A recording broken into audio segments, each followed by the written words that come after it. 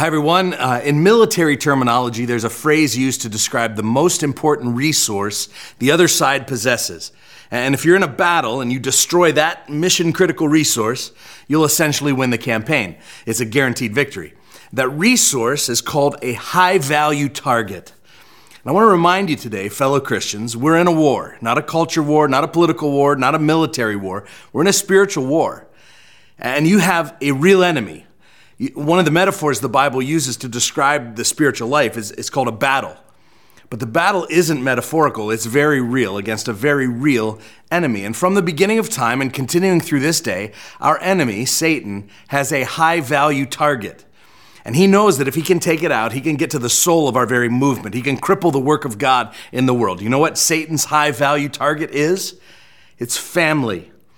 From the Garden of Eden onward, this has been his number one target because he knows if his lies and his deceptions can destroy our most foundational relationships, he can hold us captive in a cage of anger and resentment and unforgiveness for many years.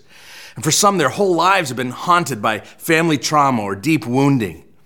But we're often caught unaware and unprepared, ambushed in our own homes. And so today I want to call out some of the general schemes that the enemy uses against families and also call out some specific strategies that are current to our time.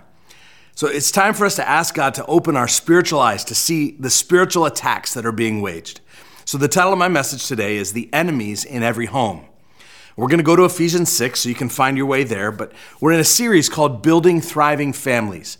And last week, we looked at some of the basics of family. We went back not to an American dream nuclear family blueprint. We went way more ancient than that, back to some of God's original ideas and purposes for families. And we established kind of a guiding definition for the month for how we're going to think about families. It's borrowed from Jefferson Bethke's book called Take Back Your Family. But he defines family as a multi-generational team on mission. And so we're going to keep coming back throughout and kind of checking ourselves against that definition. But today, we're talking about the enemies in every home. And I want you to look at Ephesians 6. Paul describes the Christian life in verses 10 through 13 as a spiritual battle. He says this, "Finally, be strong in the Lord and in the strength of his might. Put on the whole armor of God that you may be able to stand against the schemes of the devil. For we do not wrestle against flesh and blood, but against the rulers, against the authorities, against the cosmic powers over this present darkness, against the spiritual forces of evil in the heavenly places. Therefore, take up the whole armor of God, that you may be able to withstand in the evil day, and having done all, to stand firm." So just like in every other stage of human history, here in America in 2023, our families are under attack.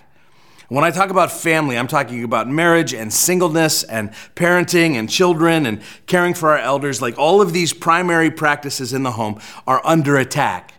And before we talk about the primary enemies in every home, today I want us to talk for a moment about our actual enemy, Satan, the deceiver. Because I think there are three ways Satan attacks families. The first is discord.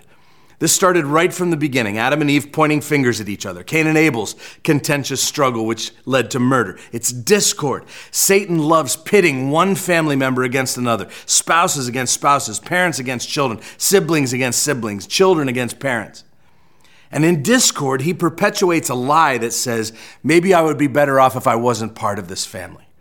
We've seen so much of this in recent years with political divisions and COVID disagreements, and a lot of Thanksgiving tables will never be the same because Satan has sown discord. The second is distraction. We'll talk more about this in a moment, but Satan tries to keep us busy with unimportant things so that we'll neglect the things that are most important, like our faith and our key family relationships. And so the lie that he peddles goes something like this: I'll have lots of time to attend to my family's needs later, but for now, this thing needs my attention, even if this thing is just a hobby or is keeping up with social media or binging a Netflix series. And so often the distraction is far less important than a good and proper use of our time. The third kind of broad brushstroke way that Satan attacks our families is just full-scale devastation. Sometimes Satan wages a full frontal offensive. In addition to being a liar, you see, Satan is also a murderer. He's a destroyer, and sometimes he assaults families with disease or crisis or addictions or abuse or suicides or accidents or other untimely deaths. I watched this firsthand with my mentor and predecessor here at Grace, Pastor Al Detter. and his wife Marie. They went through like a decade of just full-on attack on their family, on their kids, on their ministry, and it was really, truly remarkable to watch both of their example of faith through it all. But when devastation comes into a home, there's a lie that usually comes in with it that says, I think God has abandoned us.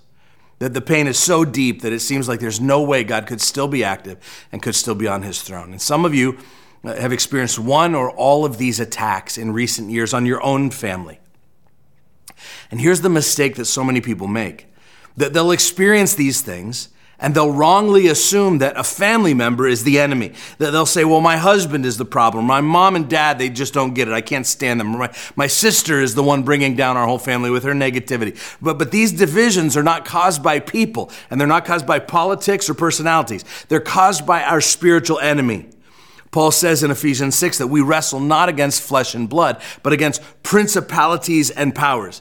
And so in the New Testament, that phrase, principalities and powers, refers to the evil spiritual forces that disunite humans from community and from our Creator. So these forces are directly related to the enemy of our soul, Satan. And so you need to know that Satan's agenda for this planet, for this country, for our city, for this church, and yes, for your family, is to divide and destroy. It's the work that he's best at. He's interested in discord, distraction, and devastation. But how does he specifically bring those things to bear against families in 2023? And for the rest of our time, I want to talk about 4 enemies in every home. And I think these represent Satan's main modern schemes against families. So here's enemy number 1. It's activity, obsession, and relationship poverty. So, by the way, I think each of these enemies is applicable to all shapes and sizes of families, including singles and marrieds and divorce and retired. This one included. But I do think it's also particularly tempting for parents with kids to fall into this trap. Like we could get caught up in the whirlwind of activity so easily that actual relational connection goes by the wayside. We're calling it activity rich, relationship poor. And if we stop and think about it for a minute, none of us would say that we believe this is the best way to operate a home. But for many parents, it has just become the default. Now listen, I think experiences and activities for families are really good and really important. It's when those activities begin to take the place of real relationships and relational connection that it becomes concerning. And so many parents have slipped into the mode that just says, well, I want my kids to experience what I never got to. Like when I was a kid, we never did, vacations. And so we're going to blow the bank and do them now that I'm a parent. Or I never got to do travel soccer. Or I never got to do dance lessons. Or I never got to go to Taylor Swift concerts or whatever. And so we fill our kids' lives with activities, running from here to there, overlapping obligations and coordinating calendars in a way that would make an air traffic controller proud. Everybody gets to the ball game on time, and everybody gets to gymnastics on time, and gets to class on time, and finally gets to the dorm room on time, and gets tuition paid on time. But are we having meaningful conversations over dinner together? Are we laying in bed at night for a half hour and just talking about life? Because you see, when those kids become adults, it's not their activities, but their ability to be in relationships that will really matter. Like if they never learned how to maintain healthy relationships, they're going to struggle as adults in friendships and in their marriage, in a church, at their job. What tends to happen is that once most parents realize that maybe they've erred on the side of keeping their kids busy but haven't given much of themselves, well, then parents tend to overcorrect. Usually by either getting overprotective and kind of helicoptering over them and trying to shield them from all the consequences, even of their own bad decisions, or they get incredibly loosey-goosey, permissive, and they just let the kids do whatever they want. They try to become best friends instead of parents. And you overreact because you're under-involved. And so one of the enemies in every home is this emphasis on activities to the detriment of relationships. The second enemy is the celebration of what we'll call me-ism. So last week I talked about how the family has shifted in modern times from being a team that is focused on blessing the world around us with whatever our family can contribute. Oftentimes it was farming or a small business, to being hyper-focused on the success of each individual family member. It's me-ism. Bethke says it this way. He says, it doesn't matter if you're a nice and tidy religious family or a rugged, non-traditional family or some other version. In the West, we have the same rot festering right below the soil. Same disease, different plants. And that is the disease of self being the most important thing. So when did this happen? Well, as I said, families moved from being kind of the sprawling, multi-generational farming family to the Norman Rockwell painting family in the 50s. But then after that, it was soon replaced by a focus on this hyper-individualism. You trace, women's magazine covers. David Brooks does this in the New York Times. Up until the 1950s, there was this theme that, love means self-sacrifice and compromise. But in the 60s and 70s, it turned toward putting self before family. That was the prominent theme. So love means self-expression and individuality. The most popular songs at the time among men were not immune here, were songs of liberation of self, Free Bird and Born to Run and Ramblin' Man. It's all about my individual freedom. Well, the same thing happened to marriage. Eli Finkel, a psychologist and marriage scholar at Northwestern, has argued that since the 1960s, the dominant family culture has been the self-expressive marriage.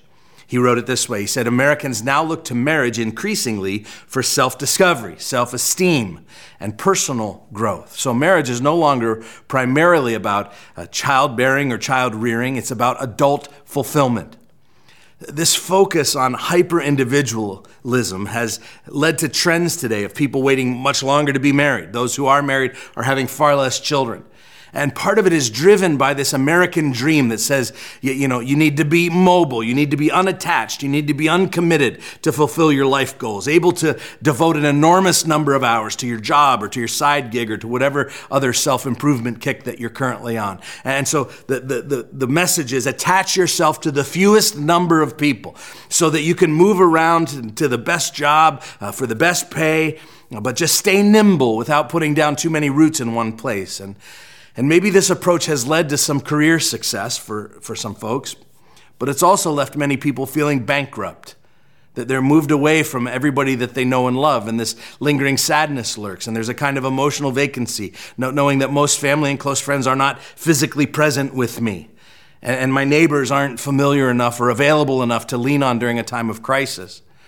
And this epidemic of loneliness can largely be traced back to a redefinition of family life.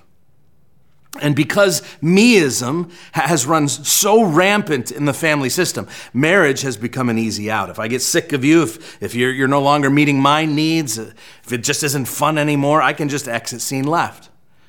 And because of me-ism, more and more parents are practically worshiping at the altar of their kids. Whatever the child wants must be right. Whatever the child feels must be right. And we build our family's priorities around the kids' priorities, and pretty soon the tail is wagging the dog. There's no clear mission, there's no clear purpose for our family, there's no clear reason that our family exists other than to make sure each person is happy and satisfied in every possible moment. And I would just suggest this is an anemic view of family, fueled by a fascination with me-ism. And so we've said the enemies in every home are activity obsession and relationship poverty. Second is the rise of me-ism. Here's the third enemy. Let's call it media invasion. So technology is really good for some things. It's good at helping our lives to be more efficient. It provides advancements in important arenas like medical and educational fields that helps us to survive and thrive. It helps us to acquire new skills that allow us to master the world around us. It even helps us to connect with real people in our lives. What technology is not good at is shaping us into the kinds of people we want to be. And yet more and more technology and media are assuming the role of shaping individuals and even entire families. I want to refer you to another great book that I'll reference during this section. It's called The Tech-Wise Family by Andy Crouch. It's very excellent. But let me start with this quote. Crouch says, "Let me put it this way. You don't have to become Amish, but you probably have to become closer to Amish than you think." This better way involves radically recommitting ourselves to what family is about, what real life is about. Our homes aren't meant to be just refueling stations, places where we and our devices rest briefly, top off our charge, and then go back to frantic activity. They are meant to be places where the very best of life happens. No matter what advertising says, even those beautiful tear-jerking Apple ads, the very best of life has almost nothing to do with the devices we buy. It has a lot to do with the choices we make, choices that our devices often make more difficult. So we have to learn how to harness the influence of screens in our homes. 2007 was a key turning point for humanity. That was the year Steve Jobs released the iPhone into the wild.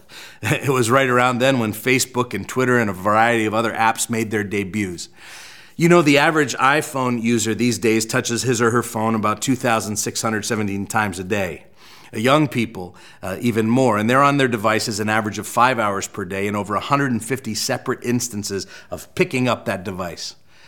Simon Sinek said in a recent interview that our cell phones have the exact same addictive qualities as drugs, alcohol, and gambling. And so when we send our kids, who are probably already wrestling with identity issues, into their bedrooms to scroll their phones for hours on end, he says it's basically the same as opening up the liquor cabinet and telling them to have at it. It's no accident, then, that mental health issues among teens and college students and our whole society really have been skyrocketing. Depression, anxiety, social disorders, that they're all on a meteoric rise in high schools and college campuses. Now, do you know when those trends started? Well, 2007. You see, for generations, the forces that formed a person's identity were things like parents and siblings and peers and schools and churches, extracurricular activities. For most of the adults watching or listening, those are the forces that shaped us. They shaped who you and I are. But for every generation since the invention of the internet and smartphones, we've opened a whole generation up to almost a limitless number of external forces that will shape that young person's identity. There are voices every day through that little device that's always with them in their bedrooms, at the dinner table, in the classrooms, in meetings, on walks, in parties with friends. That there's that constant voice that's saying, this is what you need to know. This is who you should be like. This is what you should look like. This is what you better think and believe like. Like there are now a limitless number of voices shaping their identities. And most of those voices, the parents don't know or don't approve of. Those voices bring with them pressures to conform to a certain set of standards that aren't necessarily the standards of the home or the school or the church that family member belongs to. And media is a different, it used to be that all news media, for example, prided itself in being unbiased. Its job was just to hold up a mirror to reflect the ideas and beliefs of the population. That is no longer the case. I don't know if you've noticed. The media has chosen sides and is now, just based on what you watch, pushing a narrative about what you should believe and how you must behave to be accepted in our society. It is no longer, here are the facts, you make up your own mind. It's now, if you dare break away from these norms and narratives that we are prescribing, you will be canceled and ostracized. If you have an opinion that doesn't line up, you're in trouble. And young people are feeling the tremendous pressure to conform more than ever. Not only that, social media has become a place for measuring up and for virtue signaling about the trending issues of the week. And those media platforms that are shaping their minds, our minds, for 5 and 6, maybe more hours per day, have also become a medium to compare. Compare your real life with everyone else's filtered life. And so our young people are looking, they're saying, man, if I could just look like that, if I could just have those clothes, if I could have that apartment, or if I could get my abs to look like that dude's abs, or if I could get my meals to turn out like that dude's meals, if I can arrange my life to fit into this highly contrived world, then I will be happy. Then I will fit in. And the pressure on families then is to live up to these standards, which aren't even possible for most people. And discontent rules the day. The media invasion has become a conduit now for this fourth and final enemy of every home. Let's call it secular ideologies. It seems every new cultural movement puts the family in their crosshairs. In Kate Millett's book on women's liberation called Sexual Politics, she says, the family must go because it is the family that has oppressed and enslaved women. In David Cooper's book, he's a British physician, it's called The Death of the Family, he says the best thing society could do is abolish the family altogether. And today there are conversations at school board meetings around whether the state is more equipped to raise kids and how much of what happens in schools should be shared with parents. For example, a school district in Pennsylvania has recently adopted a policy that advises teachers and staff from informing parents of a child's gender dysphoria or preferred pronouns or bathrooms that they want to use. Teachers are told, keep it to yourself. And so whether it's through social media or at school or a news feed or an influencer or a song or a movie, there are these secular narratives and agendas on a constant blast in the ears and eyes and hearts of our kids. I call to mind Paul's warning in Colossians 2:8 where he says, see to it that no one takes you captive by philosophy and empty deceit, according to human tradition, according to the elemental spirits of the world, and not according to Christ. And so he says, avoid being deceived by the empty ideas and philosophies of the world. Boy, that might be a general description of life in 2023 in the United States. Guys, there are only two kingdoms, the kingdom of God, the kingdom of this world. And as the kingdom of this world, I think we can all attest, as the kingdom of this world is advancing, you can feel it because it brings with it confusion and chaos. And there's no spiritual neutral. And I'm watching families with all of these brand new pressures of media and monitoring screen time and an endless flow of information, much of it secular ideologies.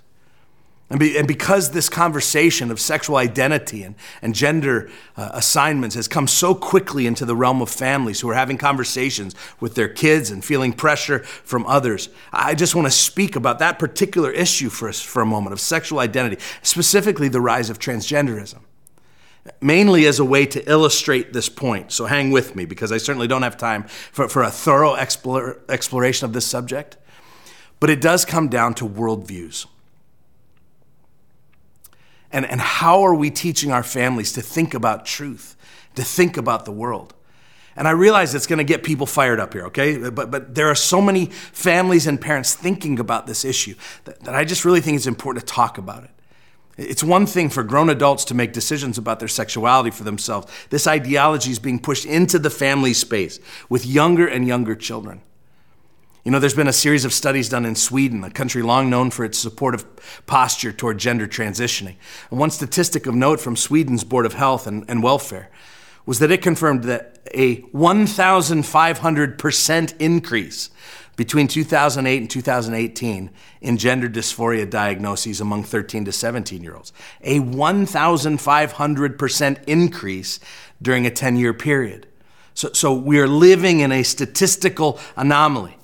And maybe it's because it's more accepted in the general population. Certainly there are some mental health considerations, but there's also media pressure and peer pressure forces at play.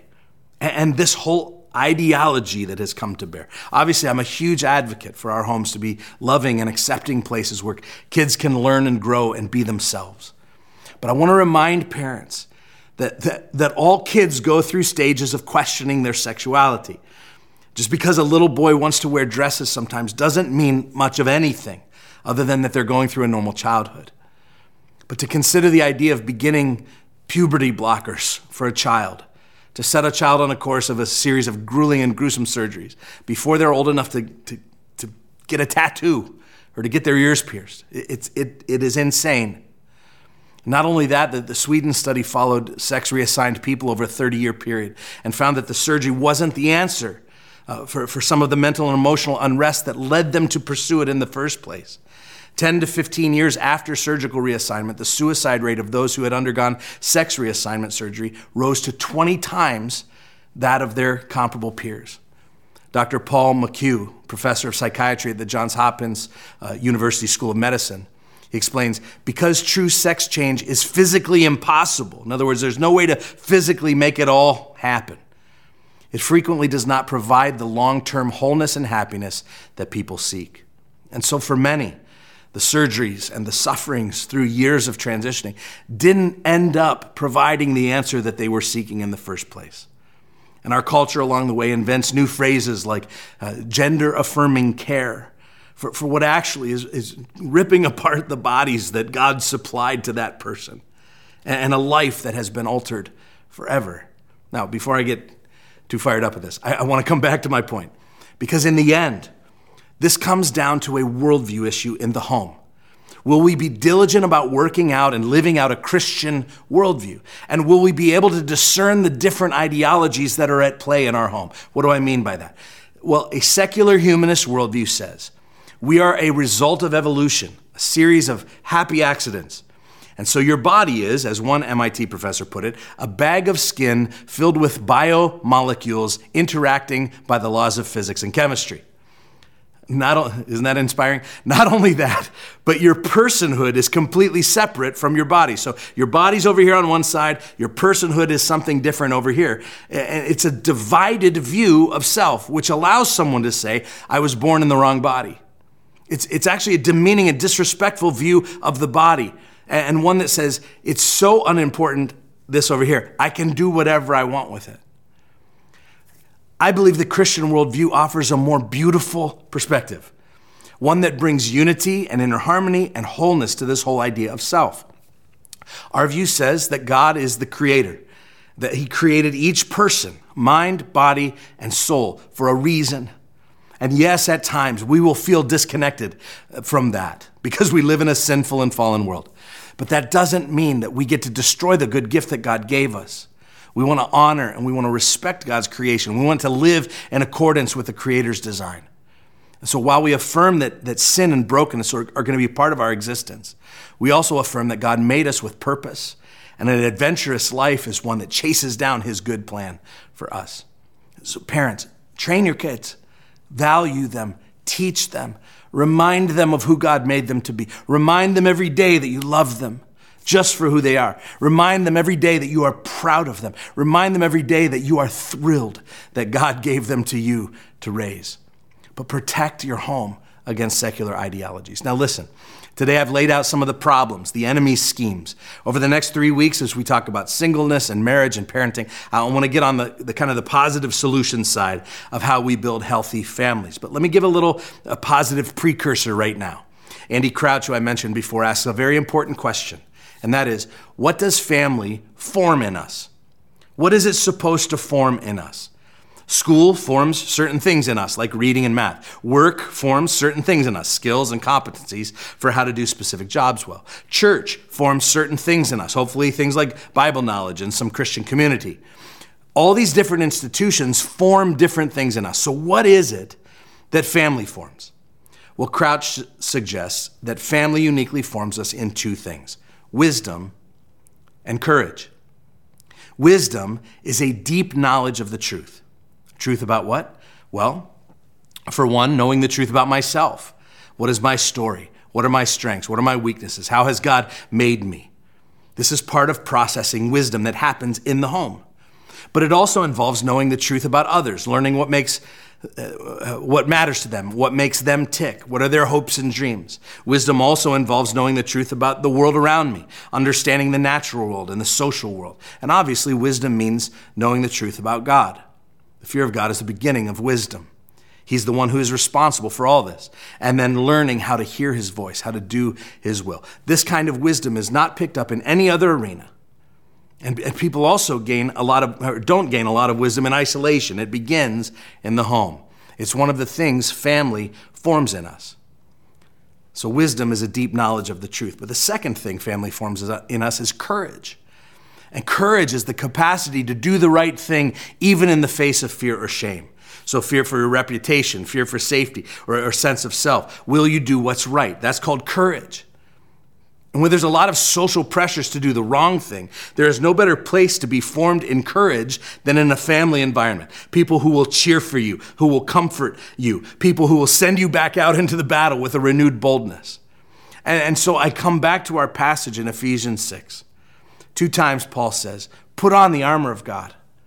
And the armor isn't so that you can charge out full force into the culture war, slaying anyone with the sword of your opinion who disagrees with you. Notice his posture. He says, take up the whole armor of God that you may be able to withstand in the evil day, and having done all, to stand firm.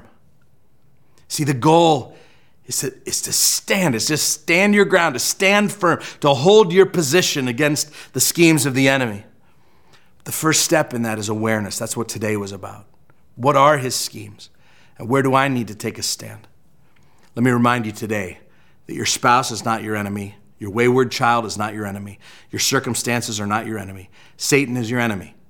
And he will use everyone and everything he can to distract and discourage and destroy you. Satan does not want you to live in unity. He adores discord, especially in the family unit. He wants you to view your family members as your opponents, so that you're all so busy firing at one another that you'll fail to form a united front against your true foe. Your family is one of his high-value targets. So for today's next step, I'd ask you to do this. Would you reflect on this question? What is Satan's main scheme directed at my family? Is there anywhere you need to take a stand in your home? Have you gotten too activity rich and relationship poor? Is there a me first attitude that you need to weed out? Have you fallen victim to the media invasion? Any secular thinking creeping in? My prayer is with Paul, that having done all, you will have the courage to stand firm. Love you guys.